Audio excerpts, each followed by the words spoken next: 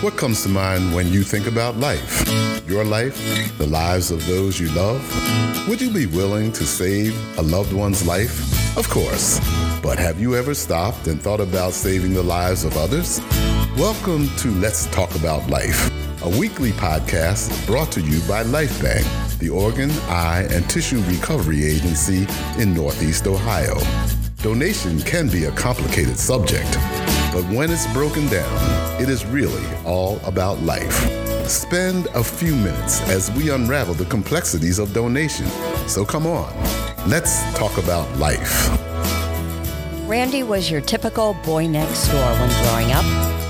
He was healthy, happy, and life was going along great. He went off to college, got married, and was an athletic trainer for the United States Football League. All in all, life was great until he went to his doctor for a persistent cough. Hi, you're listening to episode 39 of Let's Talk About Life. I'm your host, Colleen Gerber, two-time kidney recipient and proud LifeBank staff member. We are wrapping up our series of Stories from the Bridge to Life with today's episode. These special episodes have given us an opportunity to hear firsthand from those touched by organ donation and or transplantation. Randy's normal life was changed with one diagnosis. I'm so pleased to have lung recipient and good friend Randy Oyaski on today's episode. Randy, thank you so much for being here with us today. You're quite welcome. Can you talk about growing up and your early adult life and how things were before you discovered you had lung disease? I grew up as a normal child in Solon, Ohio, went to college at Toledo. I never had any symptoms or what we would call incidents with lung problems. I was married, working, and then it just popped into me probably in 1996. I'd say I started coming down with symptoms. You were an athlete. I did play high school sports. I went to University of Toledo, where I was an athletic trainer for the sports teams. After that, I did go down into the United States Football League as an athletic trainer. Unfortunately, our league was dismantled, and I became unemployed, and then came back to where I grew up in Northeast Ohio. Well, it's a great place to be, so that's not such a bad fate at all. When you started experiencing symptoms and you really got sick, when it became critical and you knew that something was very wrong? I was having breathing difficulties. I went to go see my family practitioner, and they were treating me for bronchitis. And I got numerous prescriptions, but my cough just kept on being persistent. My family practitioner finally says, "Hey, I want to send you to a pulmonologist to try and figure out what was going on." And I saw Dr. Olbrich at Hillcrest, and he took a CAT scan. He sat me down, and at that point he told me that I had IPF and that it has two ways. It's either death or it's a transplant. He goes, and by the way, don't know if the transplant's going to work. So, wow. For our listeners, can you share what IPF means? IPF is idiopathic pulmonary fibrosis. It's a scarring of the lungs. It's unknown. There's ideas on how people come down with it. Some of it is genetics, but this scarring of the lungs basically crystallizes the interior tissues, and the capacity of the lungs is decreased because the hardening and the scar tissue from the coughing. After you had that dubious conversation with your physician, what happened next? We wrote it out. I had to see him and take pulmonary function tests every 3 months. Being like everybody else, you went on the computer to see, exactly what your disease could do to you. And IPF says usually fatalities, happened in the first 5 years. And since I was coughing for 3 years before this, and then they diagnosed me. I'm like, okay, I'm on the cusp. So my breathing tests were good. My numbers were acceptable.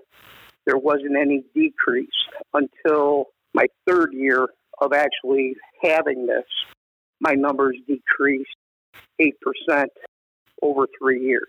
That pretty much sealed my fate. From what I remember of your story, you contracted pneumonia.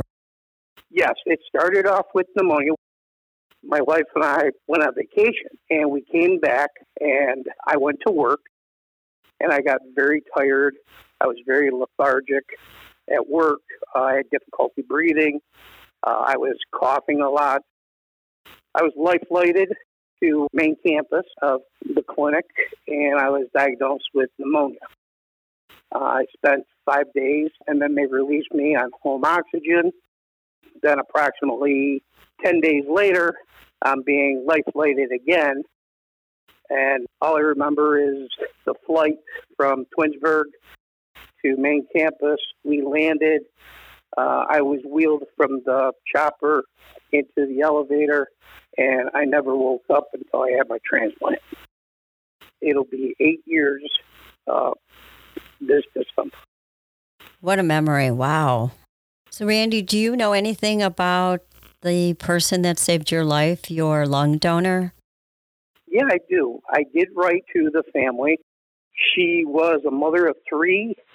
All three were daughters. They were involved in sports, so she was always at one of their games. She ended up saving 7 of us. She cared about it. She passed away with a brain aneurysm, and they said she just loved being outside and running around with the kids, and was always full of energy. So how ironic then in 2016, you had the opportunity to participate in what's known as the Donate Life Transplant Games. Seeing that your donor liked to be outdoors and be active and you were once an athlete, how fitting was that? I never knew about these transplant games. Other people that I knew from the clinic and that, they always kept on talking about it. And they said, well, the games are being held in Cleveland this year. And I'm like, well, what exactly do you do? And they said, it's just like a mini Olympics for transplant recipients, donor families, living donors. And I'm like, all right, well, this sounds pretty cool. It's in Cleveland. I can finally participate because I think the games before Cleveland were in Houston. So I missed those, but I heard the stories about it. So getting into Cleveland, it was fun being, representing Team Ohio. There are over 5,000 athletes from all over the United States, and there were a couple that came in from Australia that I still remain good friends with. And I participated in my first games. I did golf, and I did Texas Hold'em, and I can say that I won 3 medals, 2 golds and a silver. It seems to me that you kind of got hooked on the transplant games because now you are actually a team manager for Team Ohio up in the Northeast Ohio area. I know COVID has affected the 2020 games, but can you talk about the games in the future? They have rescheduled this year's games, so we will be going back to New Jersey in July of 2021. And because the U.S. games are on even years, San Diego was awarded the 22 transplant games for the state. Yeah, I was just appointed team manager for Northeast Ohio, for Team Ohio. And it is a privilege. I know in the past you have held this position, so you know what you have to put into it and trying to get everybody involved. And it's a challenge, but I figured I'm up for it. It's exciting, and for the opportunity for a transplant recipient to celebrate their health and feeling good. The games has really something for everybody. I did darts or cornhole, but I mean, there's basketball, there's track and swimming and all kinds of different activities, ballroom dancing. So it really is an opportunity to show what the power of your transplant and the impact it's had on you. Yeah, I mean, I've met people from many states. I'm good friends with a person down in New Orleans on Team Louisiana. We met playing cards in Cleveland. I got to see him again in Salt Lake in 2018. My Aussie friends, Kevin Green, and all those guys came in from Australia. I met them in Cleveland, saw them again in Salt Lake. So it's a family. You meet people, you meet them for life. You're absolutely right. And I think it's very cathartic for donor families. Although they can't compete, they can't take part in the games. We do a donor tribute, and it's heartwarming for them to see recipients at their best. So it's a wonderful event. Randy, I know you also, for LifeBank, go out and talk to high schools and other programs. If you run across somebody who's opposed to donation, what do you say to them? It's not to be confrontational with them, getting them to open up to me first, and then for me to turn around and say, well, I'm a person that received a transplant. I got a second chance at life. So I'm very grateful. And I think there would be other people that would be grateful that maybe you would reconsider. And just try to find out their beliefs and what they might have heard, what they don't understand. I'm there to educate. And I don't want to say I want to change them, but I would just like to try and inform them that, there is light at the end of the tunnel. The old saying that you can't take them with you. Well, that's kind of true, but you can let them keep on going if you donate them, and that's the whole thing. Yeah, there's something about saving other people, and I think for the donor family, they're left with that feeling that their loved one did something good for somebody else. Regifting life to help us help others. Remember the life that you're having now. And wouldn't you like to see it continue in a recipient? Because you have to remember, the recipient will always honor the donor. And that just means you live on even after your demise.